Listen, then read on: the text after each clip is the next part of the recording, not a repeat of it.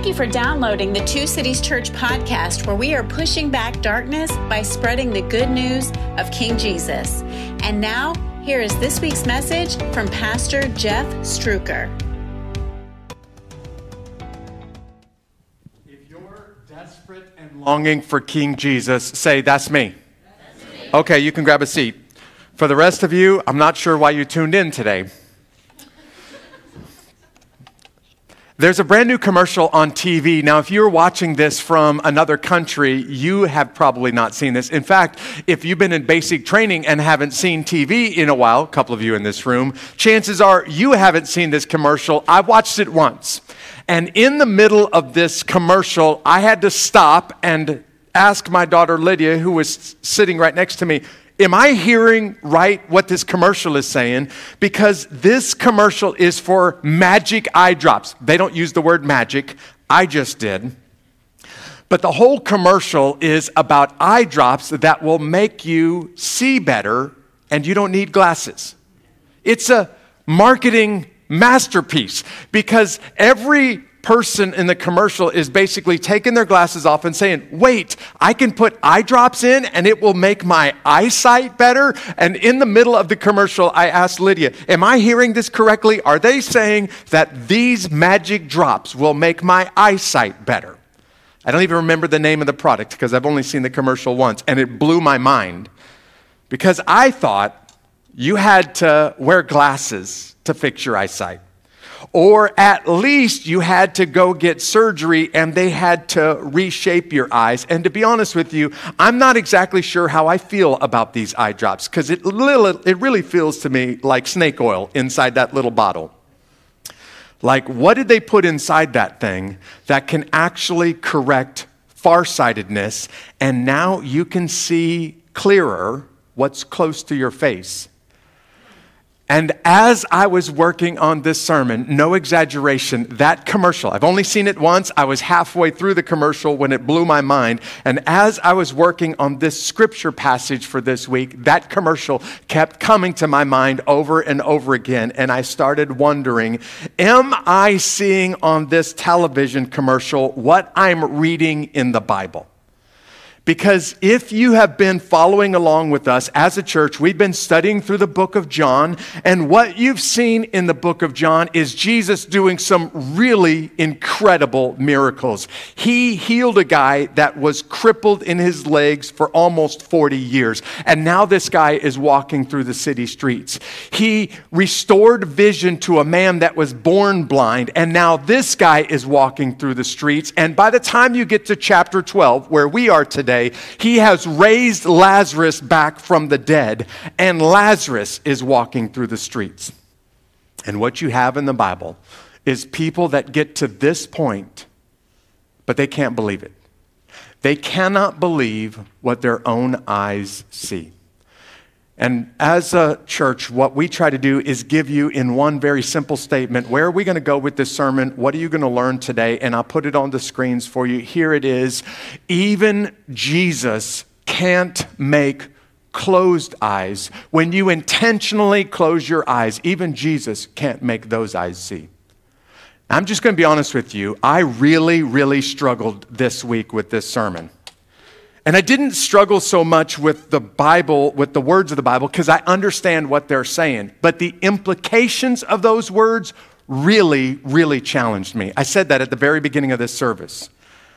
And what we're going to do for just a few moments in John chapter 12 is we're going to deal with some dangerous theology. So I need you, if you're focused or thinking about something else, if you're a mom at home and the children are pulling at your attention, I need you to focus and lean in and pay close attention. Because if you don't get this right, your theology may hurt you or it may hurt somebody else.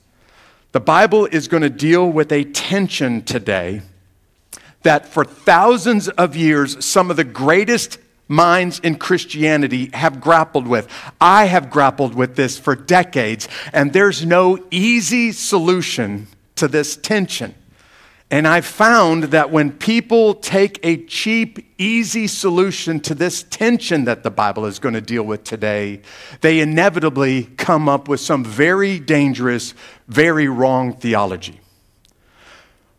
It was really hard. Anybody in this room who knows me, you would know it was really hard for me to put this sentence on the screens because I struggle with these two words in the same sentence, Jesus and can't. When you put Jesus and can't in the same sentence, it's a real challenge for me. But what you see from the Bible today is there's a group of people that have their eyes closed so tightly that even Jesus can't make them see. And what we're going to see by the end of this sermon is the Bible holding these two things up at the same time, equally true, and they're in tension with one another. And I'm not going to try to fix the tension for you because the Bible doesn't try to fix the tension for you. What we're going to see is that God is absolutely sovereign over all affairs in the world. If you would agree with that, let me hear you say amen. But we're also going to see that men and women have a responsibility to see and believe. And if you would agree with that, let me hear you say amen. Now we have two things that are true at the same time, and they're going to be a little bit of a struggle for me. They may be a little bit of a struggle for you. Why is it, I think John is dealing with this question, why is it that these people who have seen miracles over and over again still don't believe? And that's really what we're going to wrestle with today. This comes from John chapter 12. We're just going to continue where we left off last week, Easter Sunday. We're going to pick up in verse 37, and we're going to deal with people that are spiritually farsighted. Actually, they're spiritually blind because their eyes are clenched so closed that they cannot see what's right in front of their face. That's why I call it farsightedness. And here's the first thing that you're going to see from the Bible today. You're blind when you choose to ignore what's right in front of your face. There's a group of people that don't want to see, and because they don't want to see, there's nothing and no one that can make them recognize Jesus when he's standing right in front of their face. And here's the truth. You know somebody like this. I'm almost certain you have to live under a rock not to know somebody exactly like this.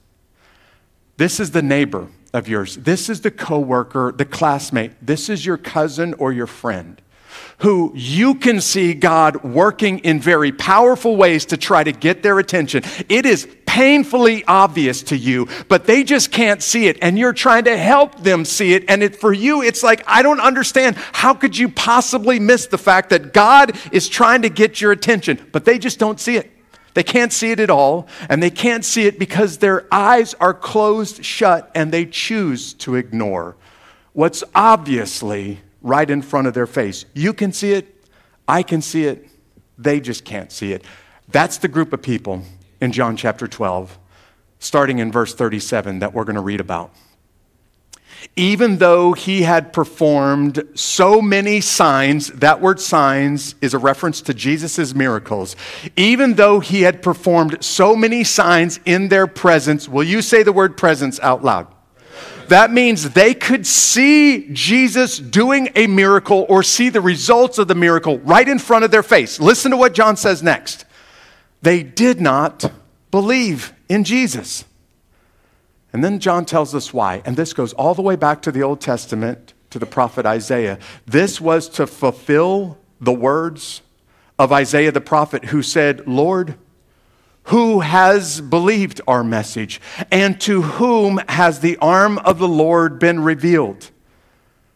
And then I think John's mind is blown that they could see a man walking in the streets that they knew was crippled and now he's walking. They could see a man who has eyesight, was born blind, and now he can see. They can see a man who was very publicly in a tomb and 4 days later is now alive. They could see those things, but they can't believe it. And I think John's mind is blown. So he goes back to the Old Testament, and this is what John says about Isaiah. This is why they were unable to believe. Because Isaiah also said, he, meaning God, has blinded their eyes and hardened their hearts so that they would not see with their eyes and understand with their hearts and turn. That's the biblical word, repent and turn. And I, God in heaven, would heal their soul if they would see and if they would believe. Humor me for just a second. Would you place your hands across your eyes like you did when you were a kid and something bad was about to happen? Just put your hands in front of your eyes. Y'all remember doing this when there was a scary movie on TV? Okay, you can take your hands down now. You remember doing this when there was a scary movie on TV or something bad was about to happen and you didn't want it to happen? So when you were a child, you just put your hands in front of your face and you covered your eyes up, thinking like, by covering my eyes up, it'll go away and the bad stuff won't happen. And then at some point, you became an adult and you realized just because I covered my eyes up doesn't make the bad stuff go away.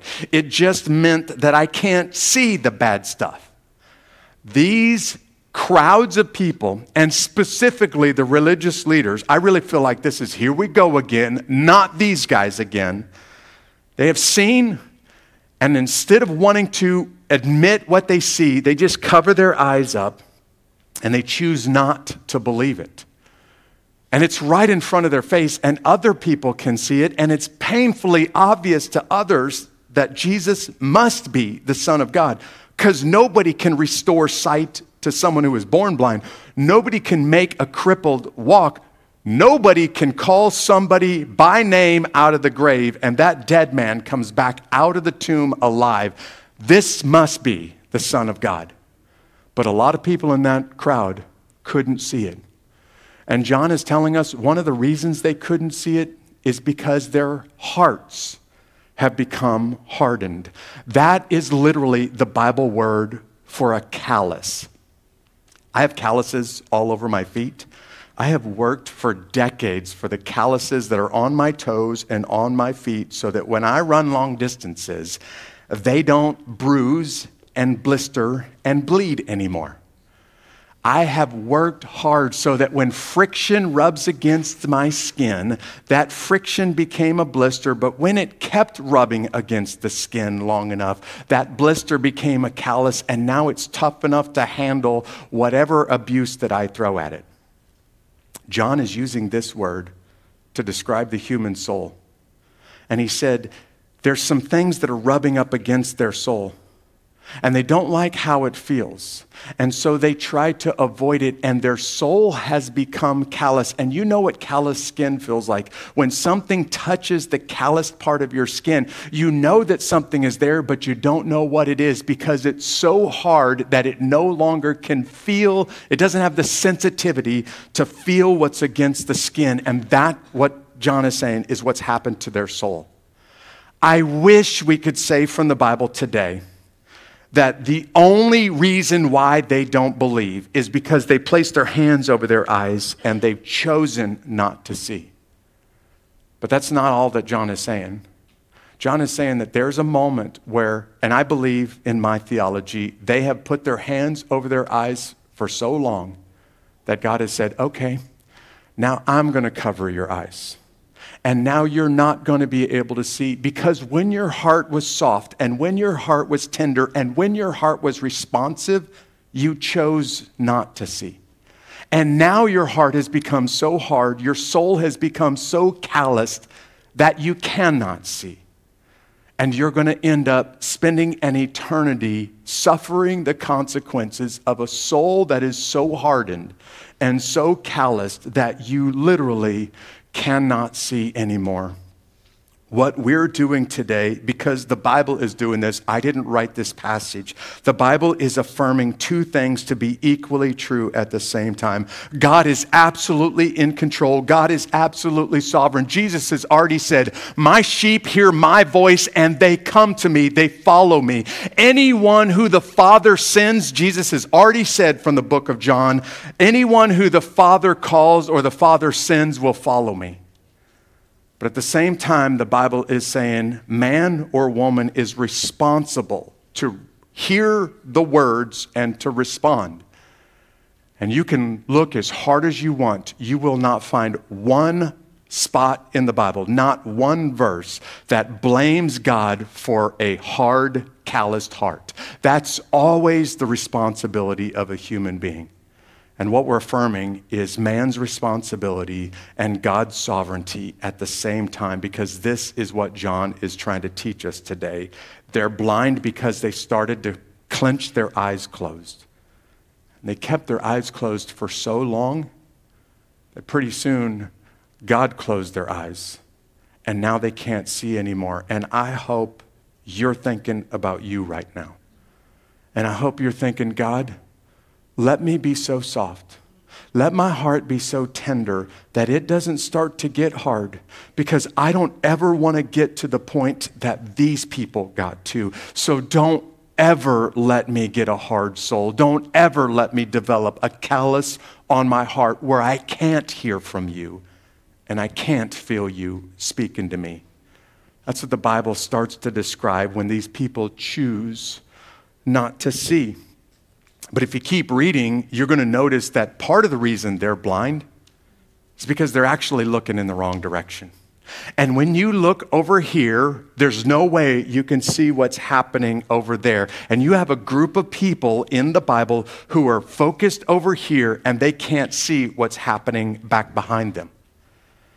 I am absolutely convinced with every fiber of my being that Jesus is real and has radically changed my life.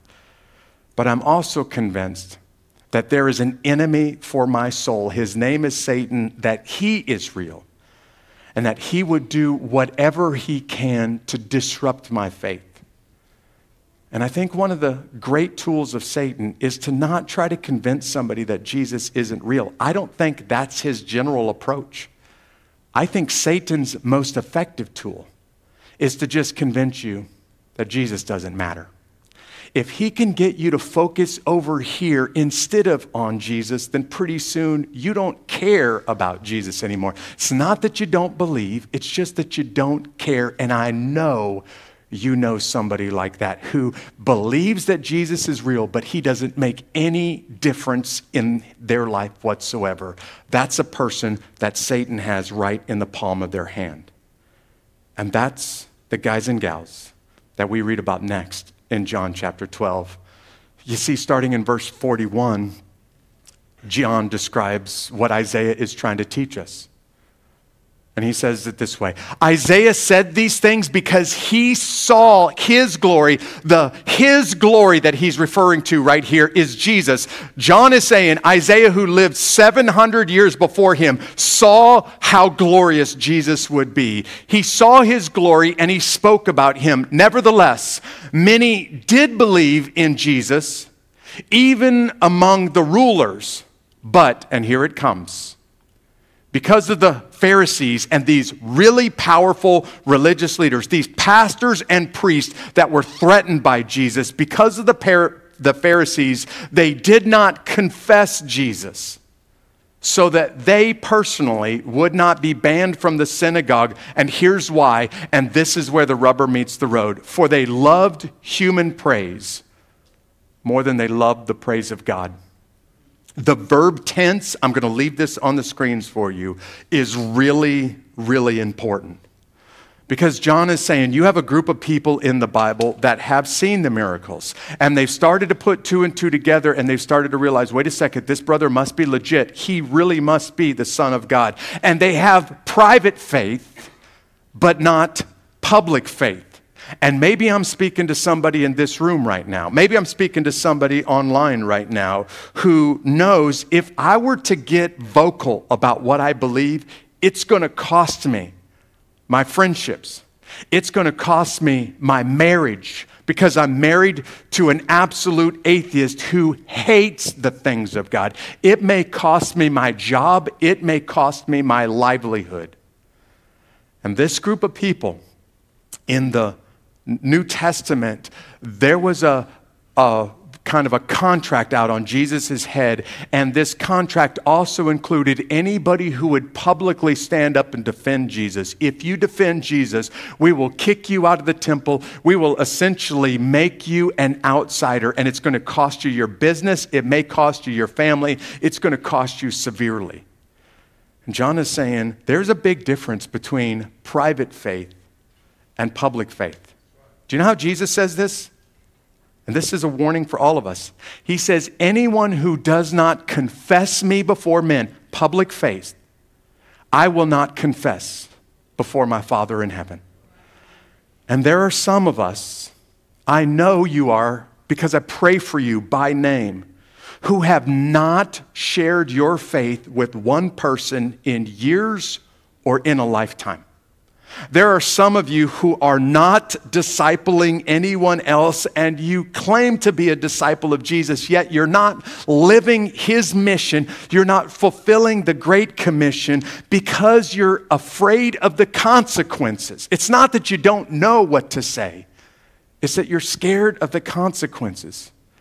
And Jesus is calling people like that out in this passage. In fact, what he says next leaves no room for debate about private versus public faith. And I wish we lived in a world where if you were vocal about Jesus, it didn't cost you anything. That world doesn't exist anymore. We are now in a world that if you're going to be vocal, it probably will hurt. And Jesus is saying, and I will restore for you tenfold, 100-fold what you lost here on earth. And it's waiting for you when you get to be with me in my Father's kingdom. So you have a group of people that have this private faith, but they don't have a public faith. Now, I'm going to do a magic trick for you. I want you to pay close attention right now to my hands, because every good magic trick works by sleight of hand, and you have to watch this one hand so that you can see what the other hand is doing. Did you see what I just did here with my glasses? What Jesus is describing is people, and I'm afraid he's talking about me from time to time, who I get so focused on this over here and so directed at this over here that I can't focus on what's over here because I'm looking in the wrong direction. And in the verb tense on the screens, what the Bible is literally saying, the genitive case of this word is they wanted the praise of men, the glory that comes from men, more than they wanted the glory that comes from God. And they got exactly what they wanted. They got praise and they got glory from other men, and they got that instead of the praise or the glory that comes from God. And I'm going to be honest with myself when I read this passage. I think to myself, Jeff, sometimes you're really focused on what other people think about you to the expense of what God thinks about you. And when you do that, Jeff, you started to take your gaze in the wrong direction, and you're looking at the wrong direction, and you cannot see Jesus over here because you're so focused on people over here. I don't know if it's anybody else, but I feel this almost every day of my life, the enemy trying to pull my attention away from Jesus and put it on something that doesn't deserve my attention. Is it only me, or is that you too? So you got a group of people that choose not to see. And you have a group of people that can't see because they're obviously looking in the wrong direction. And then you have the final group of people. This is how John chapter 12 ends. I want you to go ahead and finish this sentence for me out loud. Don't judge a book by... You have a group of people that can't see because they can't look past the surface. All they can see in front of them is this itinerant rabbi, this Jewish carpenter, and they cannot see he is God's Messiah. This is the Son of the living God, and they can't see because it's a stumbling block to them. And I really believe we use this phrase so much in the United States, don't judge a book by the cover, because we all know there's no way what's right in front of you can describe or explain the depths of what's inside that book or the person that's right in front of you. And so we prejudge, we're prejudiced, and we judge a person by the way that they look on the outside without ever getting to know what's going on inside. We judge a book by a cover. Take it from a published author. The reason they didn't buy the book is because they hated the cover. They didn't even get to what's inside. It's good stuff inside. Just read the inside of the book. And this is what John is describing as he wraps up this passage about spiritual blindness, about spiritual farsightedness, and they can't see what's inches away from their nose. Starting in verse 44, here's how the Bible describes this. Jesus cried out, "The one who believes in me believes not in me, but him who sent me." Can we pause for just a second? Look up here on the screens. If you were here with our Easter broadcast, there was a group of Greeks, these outsiders who showed up at Jesus' ministry, and they went to Philip and they said, "Hey, Philip, we want to see Messiah. We want you to introduce us to Jesus." And last week, the Bible didn't tell us whether or not they ever got a chance to see Jesus. Well, Jesus not only shows him himself, but he raises the stakes today. Check this out. The one who believes in me believes not in me, but he believes in him who sent me. Now look at this. And the one who sees me sees him who sent me. Jesus is saying, I'll show you not just me, I will show you the Father, because that's who you really want to see. I have come as a light into the world, so that everyone who believes in me would not remain in darkness. If anyone hears my words, and here it is, and does not keep them, I don't judge him. For I didn't come to judge the world, but to save the world. The one who rejects me and doesn't receive my sayings has this as his judge. He's saying, you will be judged, but it's not going to be by me. It's going to be by the righteous, perfect judge who never gets it wrong. This is the one who rejects me and doesn't receive my sayings. That person has this as his judge. The word I have spoken will judge him on the last day. For I have not spoken on my own, but the Father himself who sent me has given me a command to say everything that I've said. I know that his command is eternal life. Jesus is saying the Father is commanding, be saved, turn from your sins, run to Jesus and be forgiven. This is God's command, and everyone who follows that command has eternal life. So the things that I speak just as the Father has told me. And then this is going to end Jesus speaking to the crowds. Now, if you're scratching your head because you were with us on Easter, you're saying, wait a second, Jeff, last week you said that Jesus ended his public ministry with his words last week. And now the Bible is saying, and he just cried out. Who is he crying out to? I thought he's not doing a public ministry anymore. Well, the Bible scholars are kind of confused about exactly where this passage goes. Some of them think this really happened. John didn't know where to put it, so he just tacked it on at the end before we get to chapter 13, which is Jesus' long march to the cross. I tend to believe this is Jesus looking at the crowds. Look up here for a second. And he's thinning the herd one more time. And he's saying, if you jumped on the bandwagon just because you thought it was going to be easy, if you came along just because you thought it was going to benefit you, I need you to hear some hard words, because what's going to happen next to me is going to challenge everything you believed about your rescuer. And so if you're just here for what you can get out of it, there's the door. Go ahead and walk right now. Jesus is reminding them, hey, just because you hear my words and believe them, it's not good enough. It's the one who puts what you believe into practice. I say this all the time around here. You don't really believe what you say you believe. You actually believe what you behave. And no matter what comes out of your mouth, what your hands do, that's really, really what you believe. Because this is what Jesus is telling us. Just because you heard it, and just because in your heart you said you believed it, that doesn't mean that it's real for you. What you do, that's what's real for you. And Jesus is speaking to this crowd.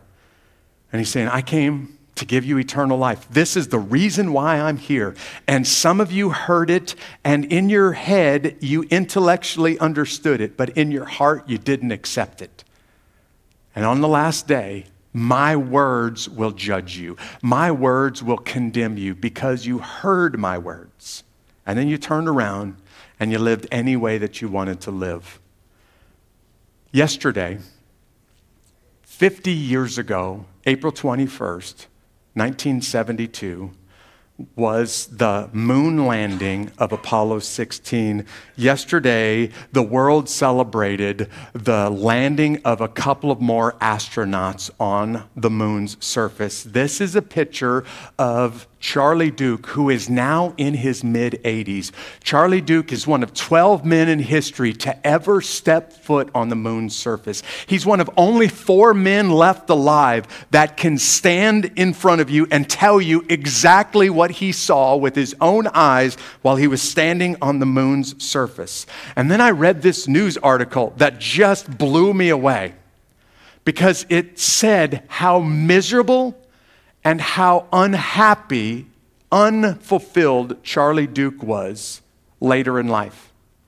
Listen to this guy's story. And by the way, if you don't recognize him because you haven't been around that long, Charlie Duke was the original redneck. He was the guy who got a chance to ride ATVs on the moon's surface. And while he was in the Air Force, he flew through the ranks. He was on a skyrocket path. I did that on purpose. Do you see the little play on words right there? Path to success. In fact, he retired from the U.S. Air Force as a general officer.